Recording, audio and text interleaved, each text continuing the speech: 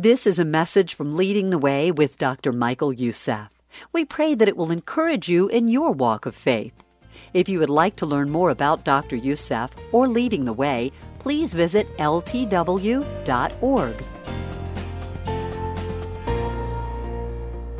Do you have a vision for your life?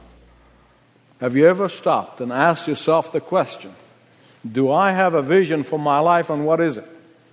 I think most people balk about the thought of having a vision for one's life, beyond meeting their own needs and beyond their circumstances, because they think having a vision is the property of the exclusive few people, because they think this is for people who really can think big and have big vision and big plans for life. But that's not what I'm talking about.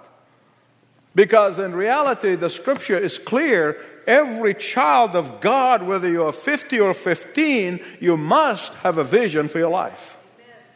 A vision for life can be big or can be small. It doesn't matter.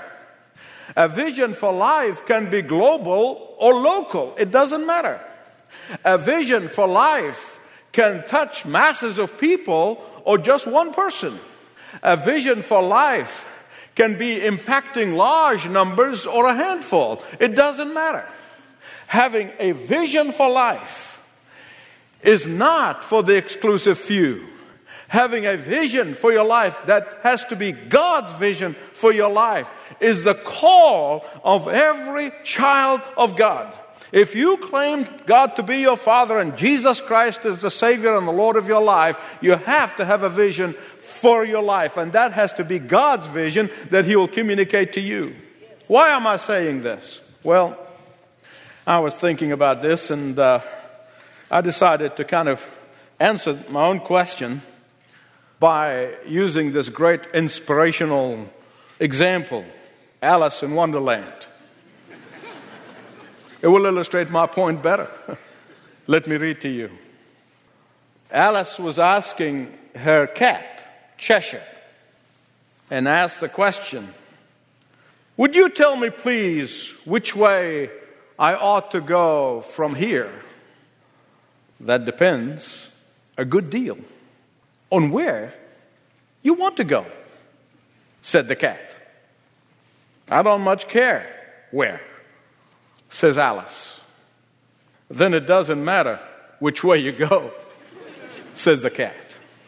If you do not have a vision for your life, God's vision for your life, you will not know where you're going and which way to go. And if you get there, you don't know that you got there. But I think what trips most people about being visionary and having vision for life is the very definition of vision. What is a vision? It is seeing the need and meeting that need. It is that simple. It is seeing the need and meeting the need. That's a vision. Because when God places that need before you, it's because He wants you to meet that need. Wherever you are right now, wherever God has placed you right now, there is a need that God has placed before you. Having the ability to see that need and the determination and the purposing in your heart to meet of that need is what makes you to be a visionary person. That's what distinguishes a person from being a person of vision and a person who does not have a vision. Because the truth is this: the vast majority of people can see a need. But the problem is that there are very few people who say, by God's grace and by God's power, I am called by God to meet that need. That's the problem. Now listen, I am not saying for a moment that the meeting of that need is always easy. I'm not saying that. I'm not saying that the meeting of the need is without cost. I'm not saying that. I'm not saying that the price of meeting that need is cheap. I'm not saying that. But your willingness to meet whatever need that God has placed before you is what distinguishes between you as a man and woman, boy or girl of vision, as a child of the living God, and others. That's the distinction. Imagine a parent who has a son or daughter in their mid-20s who have no goals in life, have no ambitions in life, have no job in life. And they are in the house all day, sleep in, they wake up late, watch television, and they lull about the house doing nothing. You say, that is a heartbreaking thing for a parent. But beloved, listen to me. This is exactly how God feels about His children who have no vision of God in their life. He is heartbroken over those who go to church and then go home and it's over, and have no goals to glorify God and to touch the lives of others in their life and see the need, don't want to meet that need. That's how God feels. I want to share with you a textbook example of what I mean by seeing the need and meeting that need. And it's in the book of Esther in the Bible, because she was a visionary woman. An ordinary Jewish woman who saw a desperate need and tried to meet that need. But listen, that did not mean that she was not tempted not to meet the need. Oh, she was tempted. That does not mean that she was not terrified in trying to meet this need. That did not mean that she was not experiencing times of doubt and anxiety and apprehension. Of course she did, before she was being called a visionary woman. But all of these things go with the territories. There is nothing wrong with that. Nothing wrong with you going through the apprehension. There's nothing wrong with you going through this self-doubt at times. But the question is, will you get over that and get on with it? Esther was a Jewish woman living in exile in the Persian kingdom, modern-day Iran. The Persians at that time controlled the entire world. They were the superpower of the day. And through the sovereign intervention of the hand of God, this Jewish woman, this Jewish girl became the wife of the king of Persia. And she became the queen of Persia. Now, being a Jew was a secret. And it was a secret that was only known to her and to her uncle, who was also her guardian, by the name of Mordecai. Mordecai taught Esther. He brought her up and he taught her the Word of God. He taught her the Scripture. He taught her and reminded her to be faithful to Jehovah God in the palace. He taught her and reminded her to be faithful to Jehovah God in the midst of a pagan environment in that palace. Mordecai himself worked in the palace, and therefore he was a role model. He set the example for her. How he refused to compromise with his environment. Mordecai refused to be swept off his feet by the trappings of power. Mordecai refused to compromise his convictions, even at the threat of his own life and the life of his entire group of people. Now let me tell you the story. You see, in those days of King Xerxes on the throne of Persia, there was a favored prince. He was number 2 man. He was second in command, by the name of Haman. Haman was an ambitious man. Haman was an egomaniac. Haman was drunk with power. Haman was bloodthirsty. And Haman attempted to eliminate the entire group of people, the Jewish people. They were just not any people. They were the very people through whose loins the Savior of the world, the Lord Jesus Christ, was to be born. It was a diabolical plan.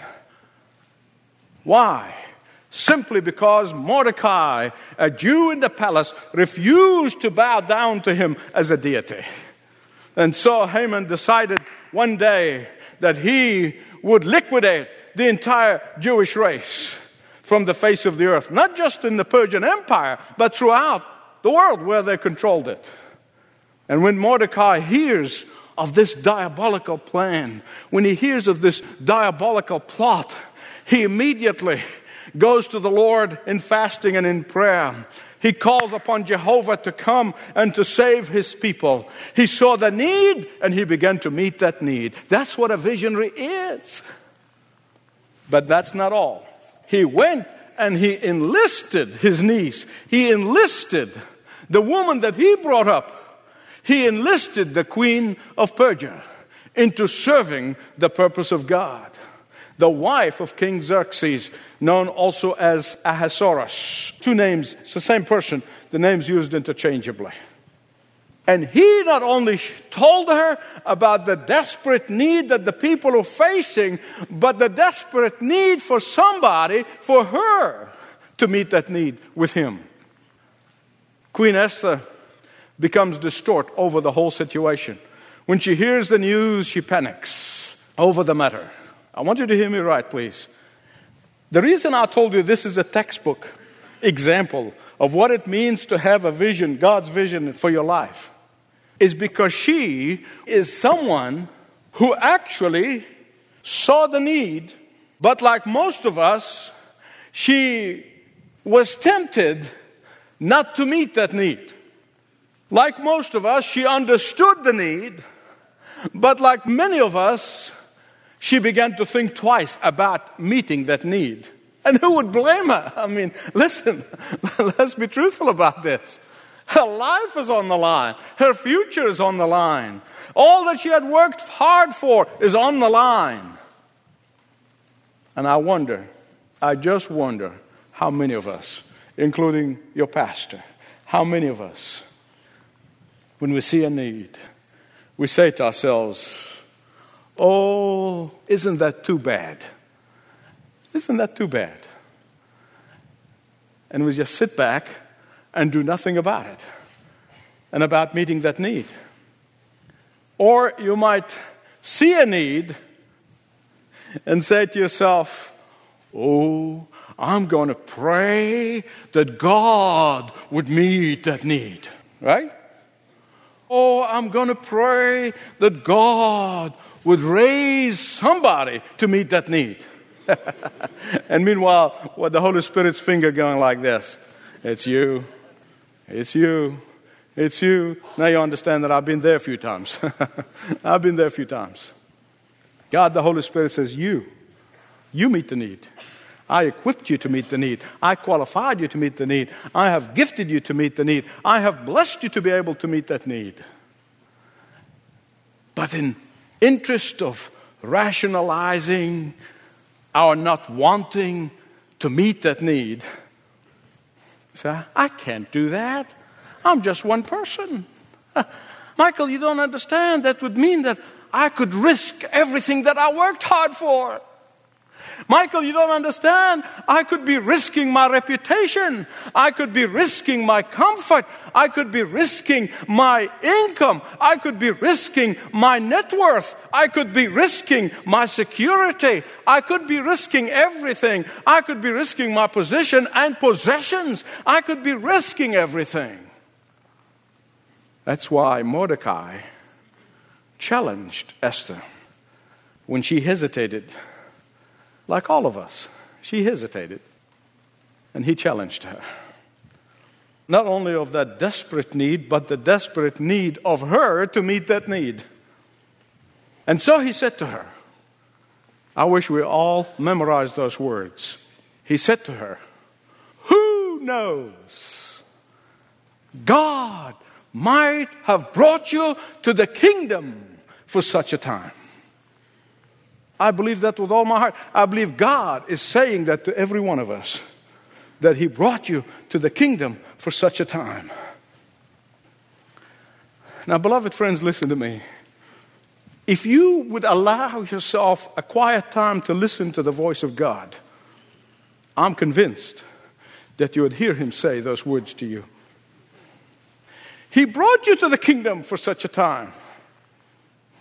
And the very first step of discerning and seeing a need and wanting to meet the need, the very first step of being a man or woman, boy or girl of vision, is to recognize that God brought you to His kingdom for such a time. That God brought you to His kingdom for a purpose. That God brought you to His kingdom so that you may have His vision and obey His vision. God brought you to His kingdom so that you will be able to see the need and meet the need. Listen to me. Time is of the essence. It really is. I've never met anybody who have come toward the end of their time and have not regretted that they did not more for the Lord. There's no time to waste. Time is fleeting. Listen to what someone had written many years ago, entitled, "Who Am I?" I haven't always been. I will not always be. But right now, I'm on the move, measuring out life. People wait for me. They submit to me, and they fear me. But no one can stop me except the Lord. Most people think that I am on the move forever, but I'm not. When God stopped me, that will be it. Then it will be too late. Too late to forgive your brother, apologize to your sister, make amends with an old friend. Worst of all, it will be too late to accomplish something great for God. My name is time. And when I come to my end, you will go with me to eternity. Time is of the essence. God brought you to the kingdom for such a time.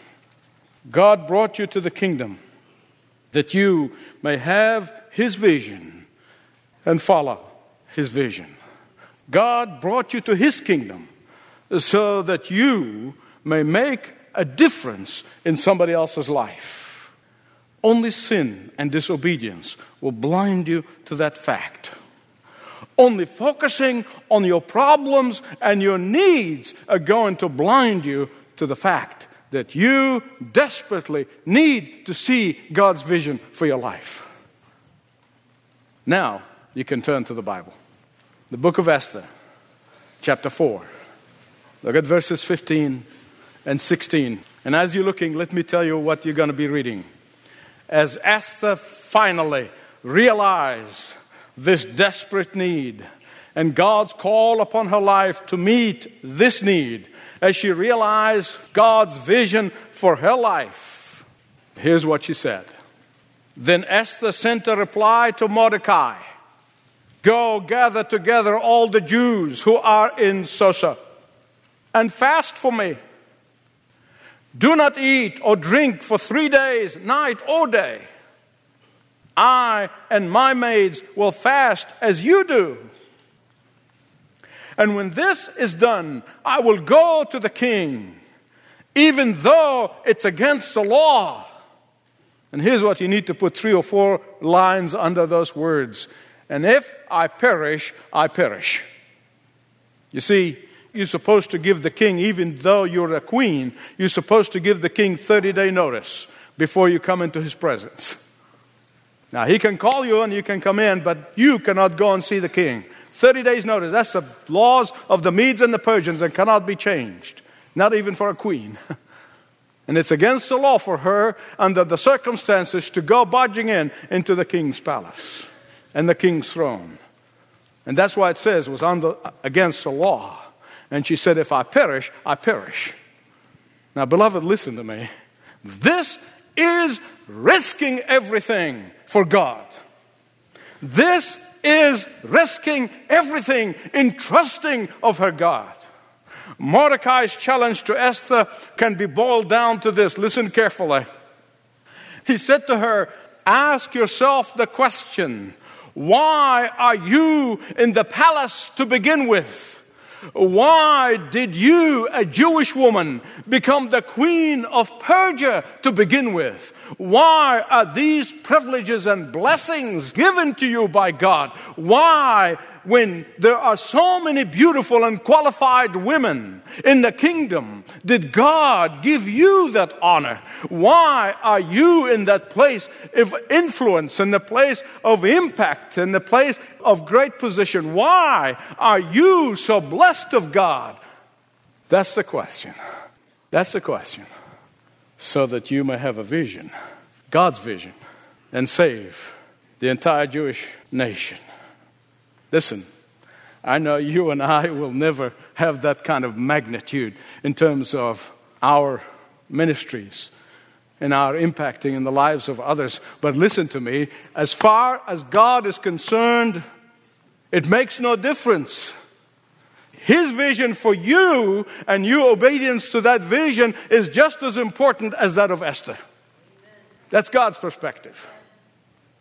And so let me challenge you with the same challenge that Mordecai presented to Esther.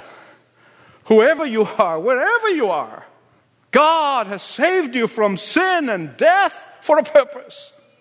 God has given you the spiritual gifts, those unique gifts, for a purpose. God has blessed you so uniquely for a purpose. God has placed you where you are for a reason. God has given you the privileges and the opportunities that you have for a reason. God has given you the job that you have for a reason. God has given you the family that you have for a reason. God has given you the resources that you have for a reason. What will you do with them? Will you see the need and look the other way? Or will you see the need and with God's power and God's strength and God's grace, you meet that need? I'm convinced that in the last day, the Bible talks about the white throne judgment, where all the believers are going to be giving account on their lives. And I'm convinced on that great day, God will not ask you for your Dun & Bradstreet's rating. He will not. He will not ask you for the statement of your net worth. He will not be asking you how many conferences and how many conventions did you attend. He will not be asking you that. He will be asking you, what have you done with the resources and the blessings that I've given you? What have you done with the time that I have placed in your hand? What have you done with the money that I have placed in your hands? What have you done with the talents that I have given you? What have you done with the need that I have placed before your eyes? And here's the challenge for you. If every one of us will multiply ourselves just in one other person in a year's time, I promise you, we can change the city for Jesus Christ. We can change the country, the world. You say, Michael, are you crazy? No, there were 12 yahoos who were committed to Jesus Christ, and the Bible said they turned their world upside down. And the reason I say that, because I'm a yahoo too. I really am. Because of their commitment, God saw fit to turn the Roman Empire upside down. 12 men. Listen, God has brought you to the kingdom for such a time. See, vision is not exclusive to the preachers and the pastors and those in full-time ministries. No. Vision is for every child of the living God, whether you're 50 or 15. God has brought you to the kingdom for such a time. God wants you to have His vision for your life. Will you say, Lord, I'm not going to look away. Lord, I will not wait until somebody else meet that need. Will you say, by your grace, Lord, by your power, by your strength, I will meet the need. I'll be your servant. I'll be your spokesman. But you know, there may be somebody here today who have never committed their life to Jesus Christ. They've never received Him as Savior and Lord. You've got to begin here. Because God wants to save you eternally. Then He wants to give you a vision and use you. Today you can say, Lord Jesus, come into my life.